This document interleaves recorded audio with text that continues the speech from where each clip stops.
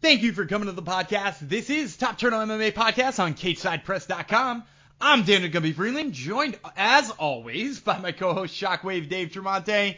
UFC back at the Apex this weekend for UFC Vegas 31. Corey Sandhagen versus TJ Dillashaw. We'll be breaking down that as well as two other of our favorite fights on the main card as part of Fights, Dogs, and Parlays, where we'll also give you an underdog that we think will make your wallet fat and a parlay that we think will make you some extra bucks. In addition to that, I'll also be giving you guys the interviews you always want to hear. Kicking off the show today, I'm going to be talking to Adrian Yanez, who gives a shout out to the folks on MMA Twitter for booking his fight with Randy Costa and promoting his fight with Randy Costa. So we talk about all of that as well as the fight itself. And a little bit later on in the show, I'm going to be talking to Dre Miley, who fights for XMMA 2 on July 30th. He's talking both about getting to the big show and fighting with just one eye, which is absolutely interesting perspective from his part about how he feels about it after all of these years. And we'll get to all of that great content for you. But first, I have to mention that this episode is brought to you by Better Than Vegas. Better Than Vegas is the home for the avid sports bettor, providing insights, analysis, and free betting picks. It's like the YouTube for sports betting. Head on over to betterthan.vegas and browse, search, and follow handicappers and sports personalities as they give you their thoughts on upcoming sports contests in every sport imaginable. If you head on over there, you can see my picks this week. That's right, I give you some bonus selections each and every week that you can only see on the Top Turtle MMA podcast page at betterthan.vegas. Better Than Vegas brings you this episode of Top Turtle MMA Podcast, and it starts right now. The hosts are ready. The fighters are ready. Listeners, make some noise if you are ready for Top Turtle MMA with Shockwave and Gumby.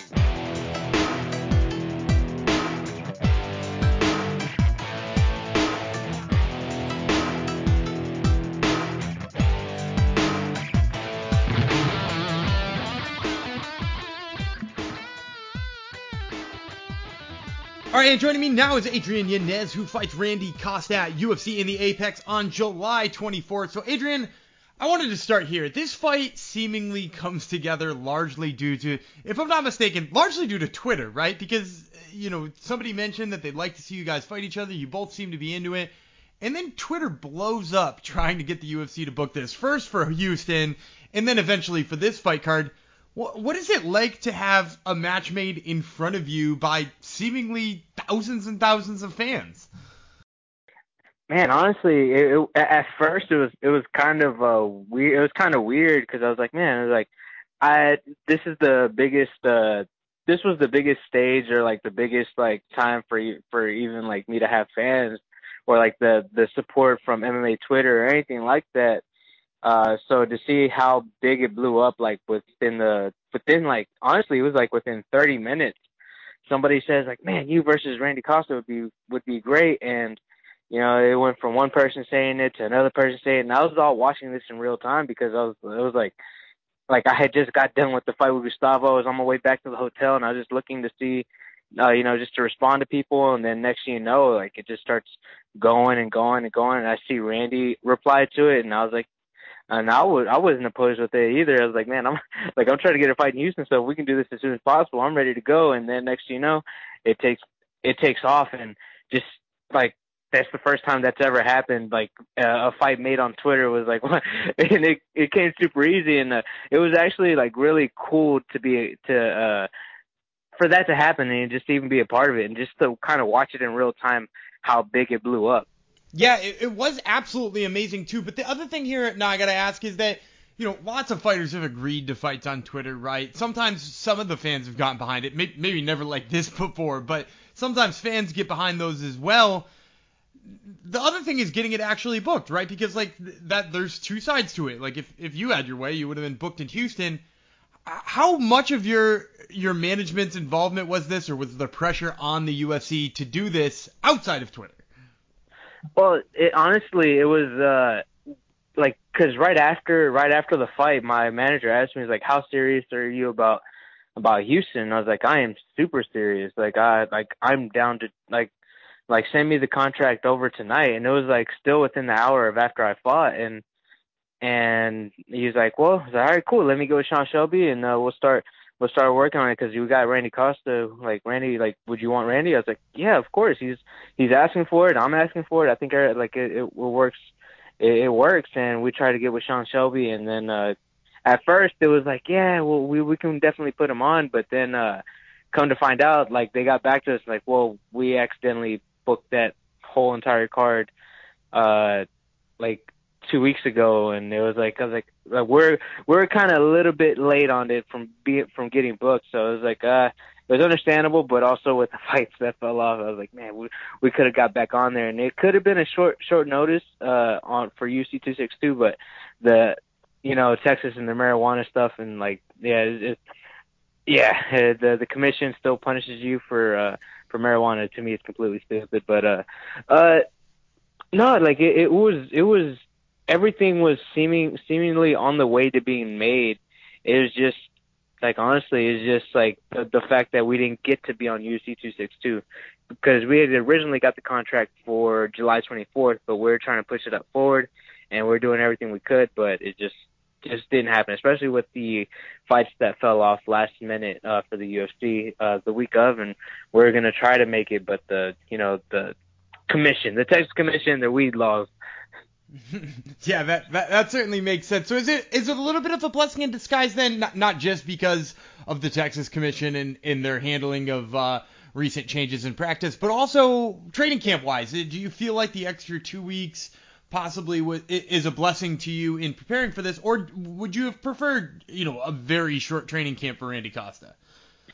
Man, honestly, I to me it was either one was fine with me. I didn't mind it at all. Because I had never stopped training after my fight, so I was like, I was already in shape, so I just needed to continue to get in shape. So it was just one of those that, like, do I want to go now or do I want to go later? And I was just like, I'd rather go now rather than later. But I'm kind of actually glad that we get to fight on July 24th because, man, this fight card is pretty stacked. It would have been cool to fight in my hometown, but being able to fight on this kind of a bigger of a fight night, get to fight on the Corey Sandhagen versus Tito Dillashaw undercard is pretty cool. And then also, it just got more time to build. Like, the fight just started building up a little bit more, which is even sweeter in my eyes. Because, like, man, like, you got people this week start being like, oh, man, Randy Costa versus Adrian Yanez is next week. Man, I can't really believe this is about to happen. Those mentions have been blowing up on my Twitter. So, man, it's cool. Like, it's just, like, the build up and the amount of more that it got to build up because of it being July 24th. It's pretty cool. It's pretty cool to watch too. Yeah, and not just people mentioning that they're excited for the fight, because it is an absolute banger of a fight, which we'll talk about in a second. But there's also like a bunch of fan art there about, like, fan art posters with the Reese's and the Dr. Pepper stuff. What has it been like seeing, like, countless pieces of fan art of yourselves all over Twitter and all over Instagram lately? Man, it's honestly like, man, I've really been appreciating it all over. I recently posted up somebody posted up, but I lost their tag and I can't remember. I was like trying to find out who it was, and I was going through everywhere. But man, there's just been a lot of back and forth, a lot of photoshops, a lot of cool art. Like, my favorite one is one where it's me facing off against Randy, and it's cartoon characters of ourselves, and it's actually us. And then, like, it's my side is Dr. Pepper, his side is Reese's, and I think it was made by somebody on Instagram and Twitter named I'm sorry if I butcher her name, but it's Nirzan, I believe. I don't know if she has it spelled.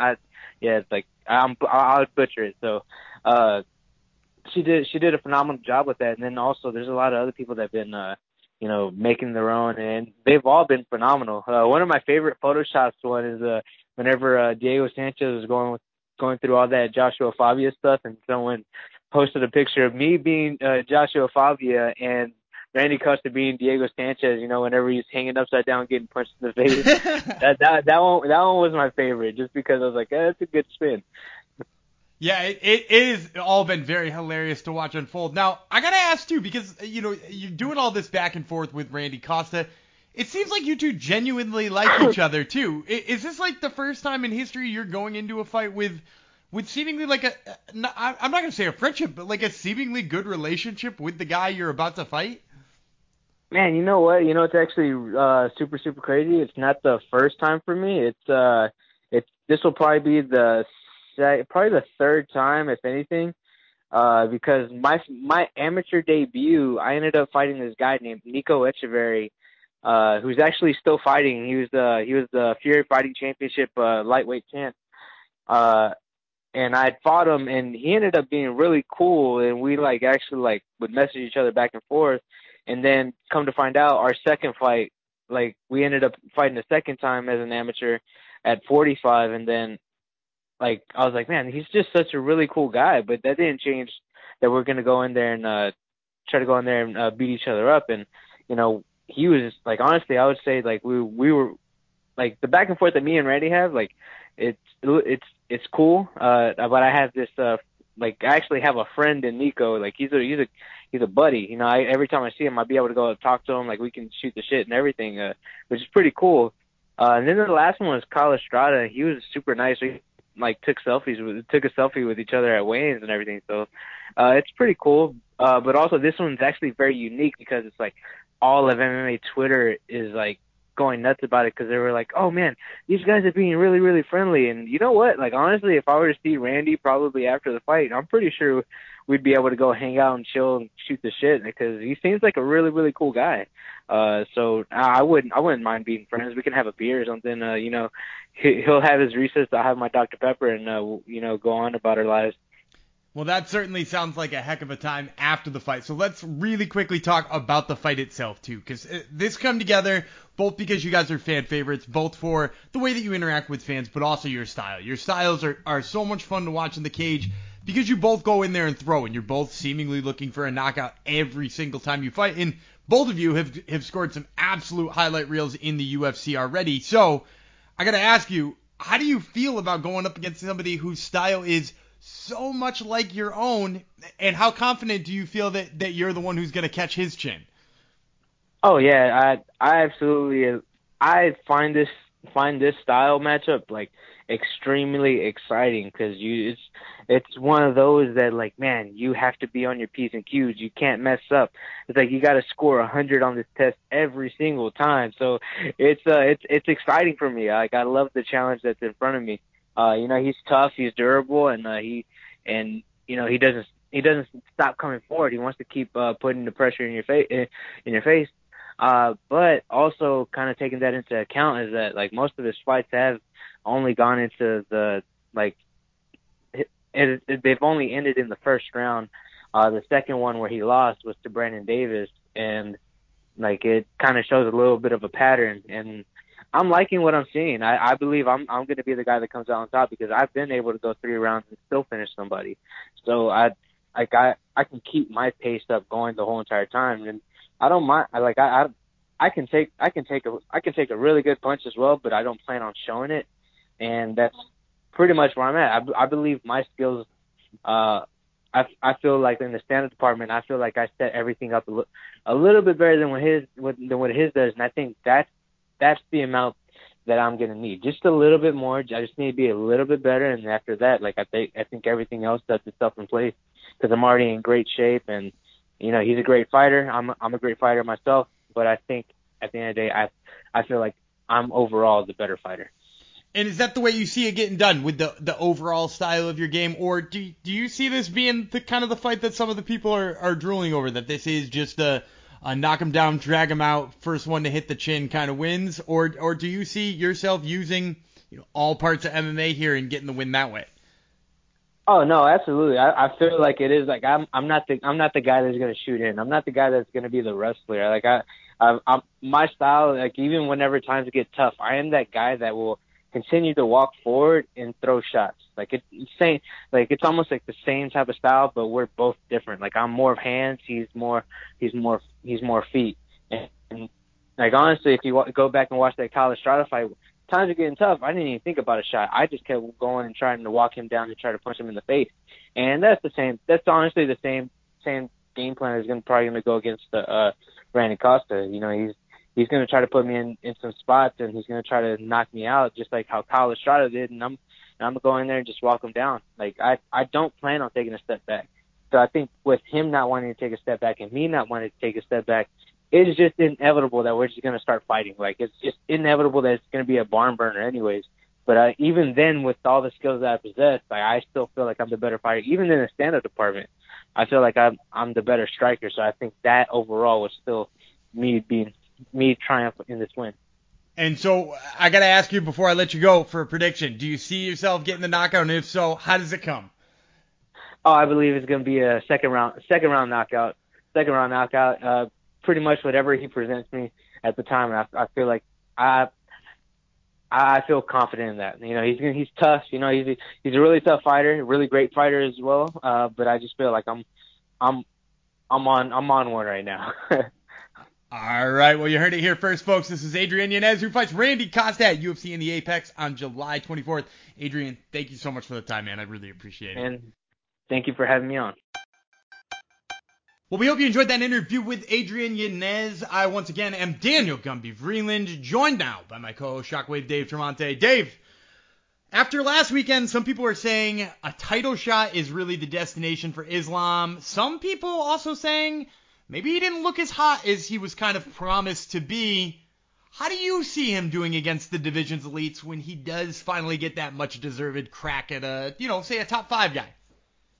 Yeah, he's going to do absolutely fine against the top 5 guy. I think we've been conditioned somewhat to, the Conor McGregor and Israel Adesanya rises to the top with flashy knockouts and overly dominant, powerful performances. But I will remind people that even Khabib had a very calculated run of wins on his way to the title, and it wasn't until his last 3 fights where you saw, finish after finish after finish. And make no mistake, I mean, Makhachev got the finish. It just didn't come in a Brock Lesnarian or Ronda Rousey during their peaks, like where it was in 3 minutes and fits perfectly into an Instagram video. He's calculated, and he does what he needs to win. Maybe it takes him a little time just to get a little warmed up. It was also his first main event, too. So there's something to that. So you asked me a question. How will he do against top 5 guys? He'll do fine. Can't wait to see it. It's going to be a high-level chess match. It's going to be great. That being said, I don't need him to fight for the title right now. I think he still has some room to advance and mature and evolve, which is crazy to say, for someone who's like 19-1, but there still is room for growth. So let's see him against someone else. I like the idea of him versus like a Michael Chandler, whoever you want to throw out there. I don't mind him not fighting for a title just yet. What do you think? Yeah, I agree with you. I don't think he needs to fight for a title yet, but I will say too, I have a little bit of questions about whether or not, because people are going to draw the Khabib comparisons, right? There's 150 million reasons to draw it, in addition to where he's from and who he trained under, and the fact that Khabib is now his head coach. Those comparisons are going to come all the time, no matter what. But here's my question for you, Thiago Moises took down Makhachev once, right? Makhachev also only went 3 of 6 on takedowns against Thiago Moises, and not for anything, Thiago Moises gave up a higher percentage of takedowns against Bobby Green or Beneil Dariush. I'm not saying that he's not impressive in his grappling, but I don't think we ever saw Khabib have that much trouble with, and granted, it wasn't a lot of trouble, right? Because he did get him down 3 out of 6 times and look good doing it. I don't think we ever saw Khabib have that much trouble getting people down. He was dominant all the time. All the time, Khabib was dominant, taking people down and finishing them, with the exception of the Gleason-Tebow fight 150 years ago. I kind of want to see him against somebody who I think can stuff a couple of takedowns. Granted, Dustin Poirier's clearly got that fight booked, but, I'd be interested to see if he can get Dustin Poirier down for any sustained amount of time, because, Dustin gave Khabib trouble, or, I'd love to see, like you said, Michael Chandler, who's got a wrestling background, or, anybody like that who's got some wrestling, even Gaethje, although Gaethje had a little bit harder of a time with Khabib, those guys who can stuff a few takedowns, I am a little bit concerned that they're going to give him trouble after seeing that bout with Moises. Yeah, and I think that's why the instant title shot, no. Let's see him against someone else, and let's see that evolution and that progress. And, I don't think we've seen Makhachev even in his final form. I think he's peaking, but hasn't peaked yet, if that makes sense. And there's something to be said for, there was a time there.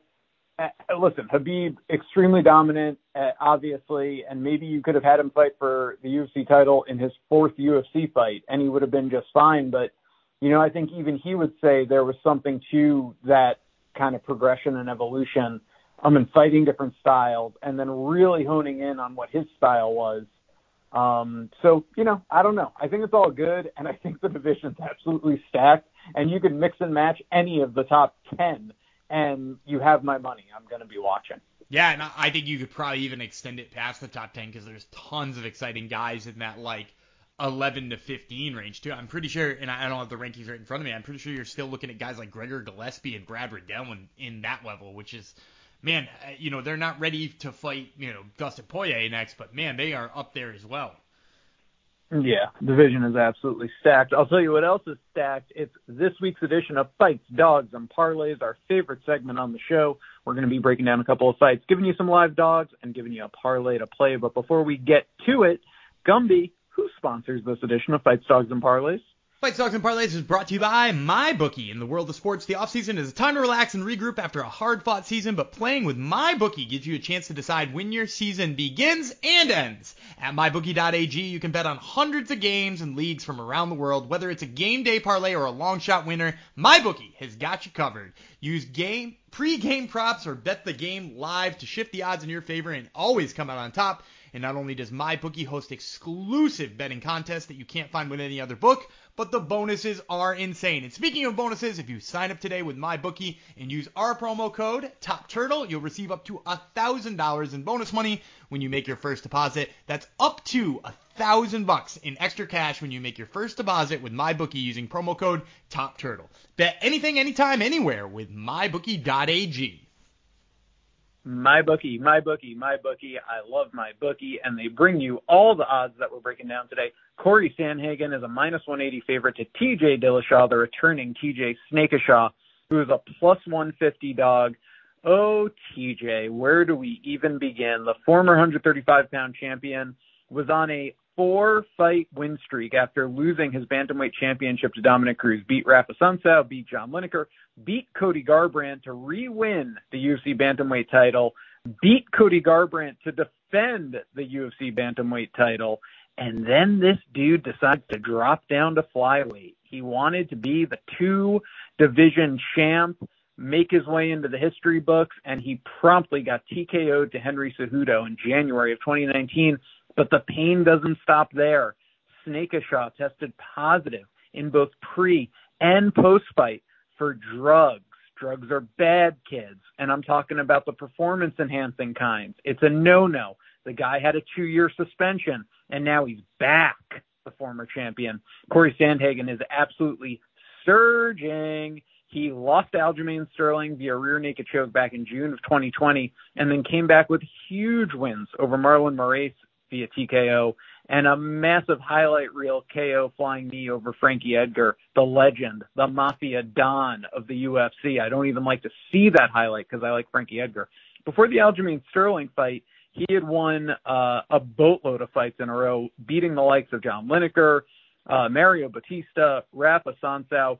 Clearly the tops of the division, has a huge reach advantage against almost anyone at 135 pounds, very tall and lanky, for the division. Dillashaw, once one of the great striking artists in the UFC and certainly of 135 pounds, we don't know what to necessarily expect off a 2-year layoff, though I am of the belief that ring rust is overrated. However, it makes sense that he would be the plus 150 due to the layoff. Who you got here? I agree with you. I think ring rust is a little bit overrated. And if I'm looking at this line, I actually do see more value on TJ Dillashaw's side because I think ultimately this fight is pretty close to being even. If we're thinking about the same TJ Dillashaw we last saw, which maybe not last saw because we only saw 29 seconds in that or 31 seconds or something like that. And that was too much. It was too much of a weight cut too. Right. So I agree with you. What we last saw of him at 135 was brilliant. Exactly, it was brilliant. So if we're comparing that TJ Dillashaw to this Corey Sandhagen, man, that's probably a pretty close to a pick'em fight here. The layoff maybe makes him a slight favorite, but this is a pretty substantial favorite here. So I'm going to start by saying I don't really like this line for Corey Sandhagen, but gun to my head, that's who I'm picking to win this fight. I think the reach actually might be a problem here for TJ Dillashaw. And like I said, I'm with you in agreeing that ring rust is probably a little bit overrated. But one of the things that you do see with fighters when they have had large time off is a little bit more trouble finding the range of somebody, right? Like, because usually you got to pump that jab out and feel it and get into range. And that takes a while in any fight sometimes. And it's always going to take a lot of time against somebody like Corey Sandhagen, who, like you mentioned, is so damn long. So when you add those things together, I think that's going to give Sandhagen a lot of early success. In addition to that, dude, if TJ does decide to try to implement some of his wrestling games, he's going to have that clinch game of Sandhagen to deal with. There's a possibility of him eating some knees. I just think that Corey Sandhagen sticks around long enough in this one, wins enough rounds. I don't know if he gets him out of there, but I can see him winning 3 or 4 rounds here in a 5-round decision. Yeah, I'm with you on that. I think it's just what you said. I think ring rust is overrated, as I started at the top of this, but to come back to someone like a Sandhagen with that reach, I think that's a really tall order. And it's one of those things where if TJ comes out here and looks fucking phenomenal and does great, I'll say to myself, yep, should have seen it coming. Or if Sandhagen dominates and, takes his 3 out of 5 or maybe even 4-1 for rounds, I don't necessarily see a finish for him, but that'll make sense to me too. So it's a pick'em fight in a lot of ways. You just have these questions about Dillashaw with the long layoff. So I think you broke that down perfectly. Aspen Ladd is a -210 favorite. We're getting these odds on MyBookie. And she'll be fighting Macy Chiasson, a +170 dog. Our girl Macy is coming off back-to-back wins over Shayna Young and Marion Renault, who just retired via Miesha Tate, but that's another story for another day. And Aspen Ladd is on a no-fight win streak. She's won 1 in a row, so not a win streak yet, but she beat Yana Kunitskaya. She lost to Jermaine Durandamy before that, wins over Sijara Eubanks, Tanya Evinger before that. 9-1 as a pro, and in the UFC, she is 4-1, and thus the favorite here. Who you taking? I really like Macy Chiasson, and I think, possibly down the line she could possibly be a title challenger in her own right, but I'm still going to take Aspen Ladd in this one. Look, Aspen Ladd seems to get better every single time out. We mentioned the long layoff of TJ Dillashaw. She's actually had a long layoff herself while she's dealt with some injuries, but look, I'll say this, with the exception of getting caught by Jermaine Durandamy, who might be, one of the better strikers at the bantamweight division, or probably the best striker in the bantamweight division, she's got a really good grappling and clinch game. She took Yana Kunitskaya down a bunch of times. She took Sijara Eubanks down a bunch of times. She took Lena Landsberg down and pounded her out from the ground. Like, she's not only got good hands, but that clinch game and takedown game is incredible. So when you look at that against somebody like Macy Chiasson, when you look back at her last loss where she really just got taken down and dominated by Lena Landsberg, even Marion Renault took her down a couple of times and was holding positions enough to make that fight kind of close. She lost a round to Marion Renault, who seemingly hadn't really won very many rounds in the recent future. Her takedown defense is up in the air, kind of questionable. I just think Aspen Ladd does enough on the feet, and if she runs into any trouble from Macy Chiasson, you're going to see her work that clinch and takedown game, and she's going to win whatever round she needs to with that. I love that you are giving the proper French pronunciation to Macy Chiasson. It's absolutely beautiful. Now, is Macy Chiasson your favorite Macy in the UFC, or is it Macy Barber? Who do you like better? It's definitely Macy Chiasson. You prefer Macy Chiasson. All right, well, interestingly enough, Macy Barber is a -105, and she'll be fighting Miranda Maverick, who's -125. So odds makers barely know what to make of this fight. Miranda Maverick is a much hyped prospect, and deservedly so, since coming into the UFC. She's 2-0, wins over Jillian Robertson and Liana Jujua. And Macy Barber, not Macy Chiasson, but Macy Barber is on a 2-fight losing streak herself with losses to Roxanne Modafferi, the veteran, and Alexa Grasso. Before that, she beat the aforementioned Jillian Roberts. She beat J.J. Aldrich. She beat Hannah Cyphers. So she is 3-2 in the UFC. Again, these odds are provided by my bookie, who we love. Macy Barber, -105. Miranda Maverick, -125. Vegas barely knows what to make of this fight. What do you make of this fight?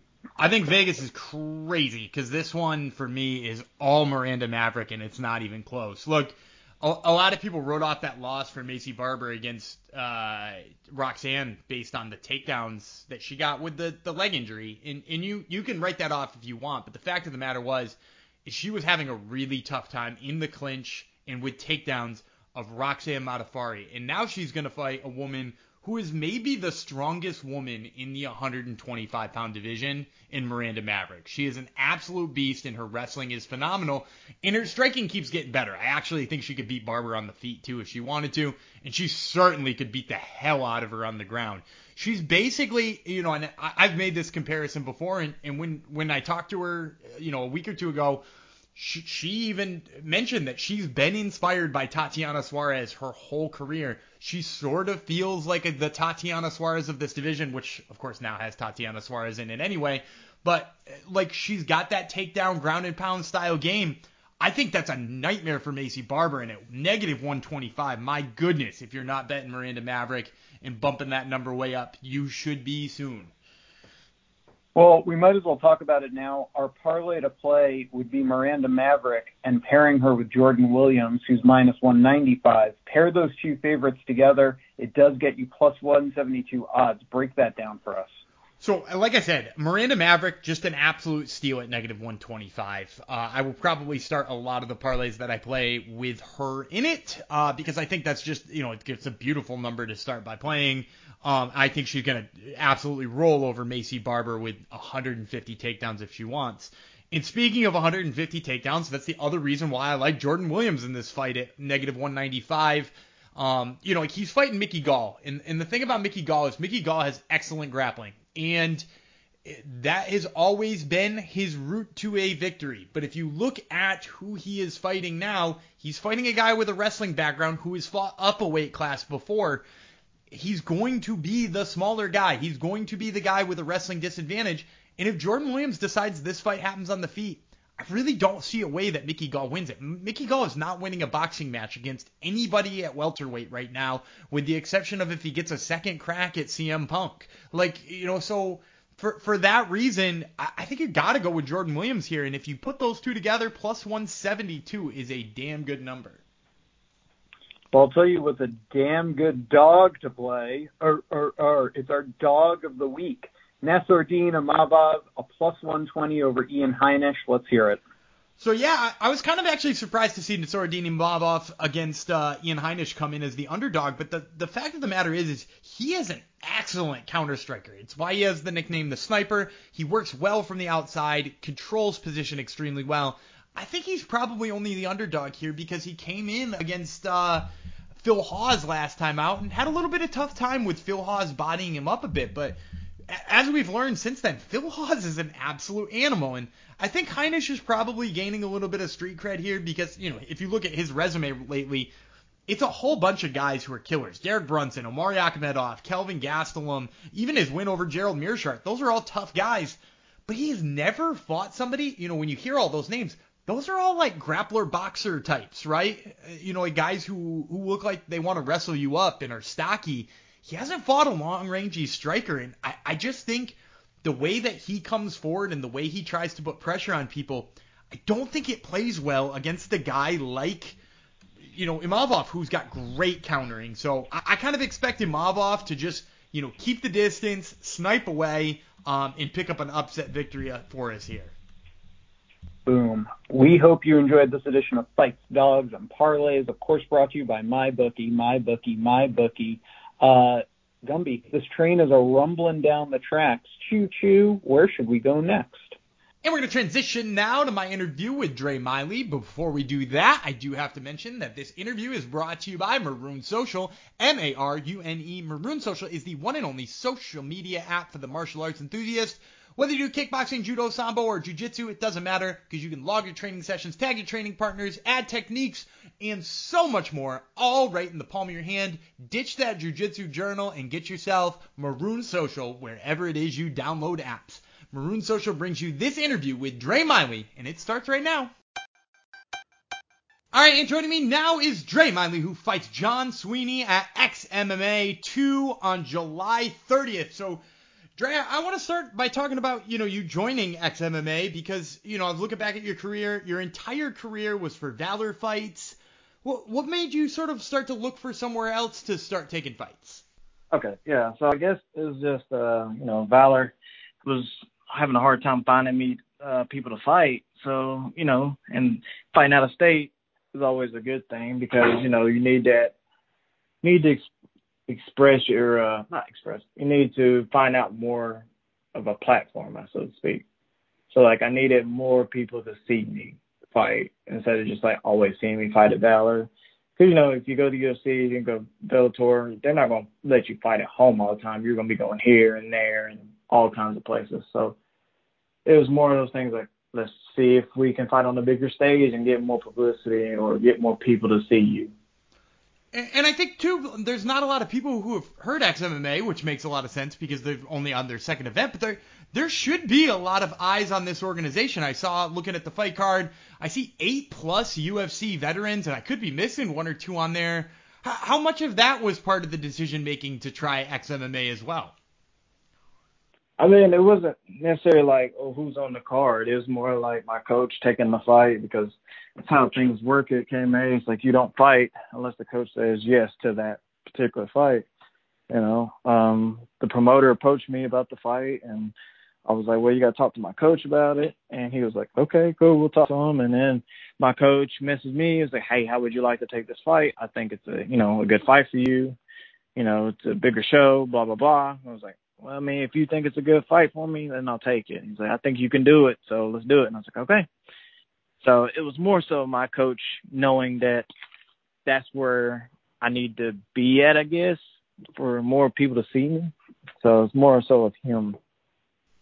Well, that certainly sounds like it makes a lot of sense to me. Now, you've mentioned wanting to be seen a couple of times here and making sure that you're visible.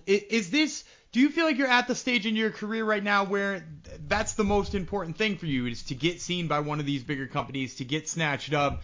Because, a lot of fighters early in their career are just trying to get that experience, trying to feel that out. But, you are 12 fights into your career. You're 30 years old. Do you feel like this is now the time where you've got to make your big push towards the big stage?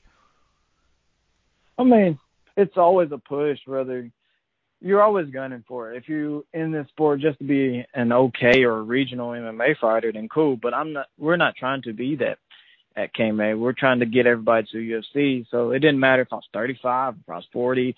As long as I'm putting people away and I'm having good fights, that's what I'm gonna push for. So I think that's what it really boils down to. Like, I know that I belong in the UFC, given the people that I have lost to. 3 of them have fought in the UFC. So, I feel like my skill set, it says UFC, it says Bellator. So that's what I'm trying to get to Dana White and trying to get to Sean Shelby and all those other guys. Like, hey, pay attention to me because I just fought the dude that, you're going to give a tough spot to. They tried to get Cole Farrell Ultimate Fighter spot, and then they neglected me. And he got beaten 14 seconds, and then I just KO'd the guy that he beat. So what was that really saying? It's like, you totally dropped the ball on me. So. Yeah, absolutely. And like you said, you are putting guys away at a pretty high rate. Now, I wanted to ask you a little bit about, probably the most unique aspect of you as a fighter, and that's the fact that you can only see out of one eye, correct? And I wanted to know a little bit about, first of all, how you feel either that's affected you either physically in the cage or how that affects you mentally, with the perception of you as a fighter. In the beginning, it hurt a lot as a fighter because, like, I went to that part where, I never done it before and I never had to work with it. So it was hard to overcome it, going with people who, are just studs at the time I was coming up and, they're exploiting it. But now it's more so like it's a badge of honor. Like, I survived something that, a lot of people could not come back from or would not come back from. So, yeah, it's not as much as a burden as it is as anything. It's more of a blessing to be like, I have one eye and I'm doing better than most people who have two eyes. So I just had to chalk it up as that. And I've also noticed that you use, you mentioned it's sort of a badge of honor for you. I've noticed that your nickname listed on Tapology, the One-Eyed Dragon. Is that sort of what you're doing with that nickname? You're sort of wearing it as your badge of honor there. Absolutely. I mean, it's part of my brand. It's who I am. I'm not just, just Dre Miley, a 135er trying to make it to the UFC. I'm Dre Miley, who is a one-eyed fighter trying to make it to the UFC. So it's part of who I am. It's my identity at this point. People know me as that, oh, you're that guy that fights for Valor. You're that one-eyed guy that fights for Valor. It's like, yeah, that's me. So it's more so of me and me being okay with it, because used to I would run from the fact that, I have one eye. I wouldn't go out in public. I'd cover my face and, stuff like that. Now it's just like I wear it out and I want people to say something because, yeah, it's who I am. I am that person. So it's definitely a badge of honor. Do you feel like fighting was a big turning point for you in that's part of the reason why you wear it as a badge of honor now, whereas before you did feel more self-conscious about it and like you had to hide it? Now knowing that you can achieve all of this, that most humans cannot come anywhere near close to a record that looks like this in MMA. Never mind being this close to a big contract with the UFC or Bellator. And you're doing it all with this. So is fighting part of the reason why you feel more comfortable with it now? I wouldn't even say fighting. It's more so the people that are around me that believed in me. Like my coach, Eric Turner, he's just a genius. He's helped me just overcome so much stuff inside and outside the cage. So, and all my teammates, we believe in each other wholeheartedly that we can all achieve greatness. So we all push each other. So if you're willing to be on the bus, we gonna help you. But if you're not willing to be on the bus, we're not gonna help you. And thank God that everybody sees that I'm trying my best to, help people get better. And I think I've done a pretty great job at that. So I have to credit it more to my team, because now it's like I fight for myself and I fight for my wife and my kids, but at the same time I'm also fighting for the people who believed in me. I don't want people to look at me and be like, man, I should have wasted time on him. Like he's a dud, blah, blah, blah. I want people to be like, because of him, I did it. Because of him, I did not stop doing what I did. Well, I love that mentality, and I love giving props to the teammates. Now, let's talk a little bit more about this fight, too, because you're fighting John Sweeney, who, while maybe not a household name for a lot of fans who will be watching XMMA, like some of the UFC guys on the card, he's a finisher like yourself. He's got a load of finishes on his record, and he does it in a whole bunch of different ways. And I was curious, when they offered you him, how much did you know about him, and what have you learned about him since finding out he's your opponent? Oh, well, funny story is that me and him were supposed to fight like last year in October. So I've already been prepared for him since last year. He didn't want to make weight anymore, and then he's proceeded to call me a coward and say that I was him, he would have fought me no matter what the weight is, and blah blah blah. I'm like, you didn't make the contractual weight. Like, why am I gonna honor your agreement? You couldn't honor the original agreement. So no. With him, it's more like he's a finisher, but I know what he's about. He's not changed his game. He's not going to change his game unless someone makes him change. And I thank God for the opponents that I've had, because his last opponent would be I've had amateurs that could be his last opponent. And with me fighting two hard fights back to back, with Jose Johnson and, with Tim Estrif, those guys are they're legit UFC guys themselves. Tim Estrif, he's fought on Rising before. He could fight in Bellator today. Jose Johnson just came off the Contender Series. Like, I just fought Jose right off the Contender Series. Like, he had a Contender Series fight, and his next fight was me, and we went 15 minutes to a very close decision. So I know what he's about. but I know he doesn't know what I'm about. He just knows stuff that he's seen, but he doesn't know the type of hell that he will put himself into if he tries to knock me out that first little bit. Because if you don't get me out, I'm going to hurt you, and I'm going to make you hate the next 14, 15 minutes of your life. Well, it's gotten to that point in the interview where you got to tell me exactly how you're going to hurt him. I like to get a prediction on all my fighters before I let them go. So how do you see this one ending against John Sweeney on July 30th? Probably second round submission, possibly TKO. That's exactly how I see it. I see that he's going to wear down, and once he can't get that finish on me, then it's just going to be over with. And I am totally fine with taking a 15-minute fight, but I'm aiming to finish him. I don't want to do decisions anymore because it seems like Dana doesn't want me to do finishes, or he doesn't want me to do decisions, or Scott Coker, or whoever it is looking at my resume. They don't want me to do decisions. They see that I can go to distance. They want to see if I can kill people. So I'm going to do my best to get him out of there. If it's not second round, if it's first round, I'll be happy with it. But my goal is to make it the second round. All right, well, you heard it here first, folks. This is Dre Miley, who fights John Sweeney at XMMA 2 on July 30th. Dre, thank you so much for the time, man. I really appreciate it. Oh, man, thank you. And that's going to do it for another episode of Top Turtle MMA Podcast. We want to thank you, the fans, for tuning in each and every week. We couldn't do what we do without you guys. We also want to thank our sponsors, Maroon Social, Better Than Vegas, and MyBookie.ag. Make sure to use promo code TOPTURTLE for up to $1,000 bonus. We also want to remind you guys to check us out on Twitter at Top Turtle MMA and Instagram, same handle, at Top Turtle MMA. We always got you guys during fight night, so make sure that you are following us during Dillashaw versus Sandhagen. And until next week, I'm Daniel Gumby Freeland. He is Shockwave Dave Tremonte, and we will catch you then.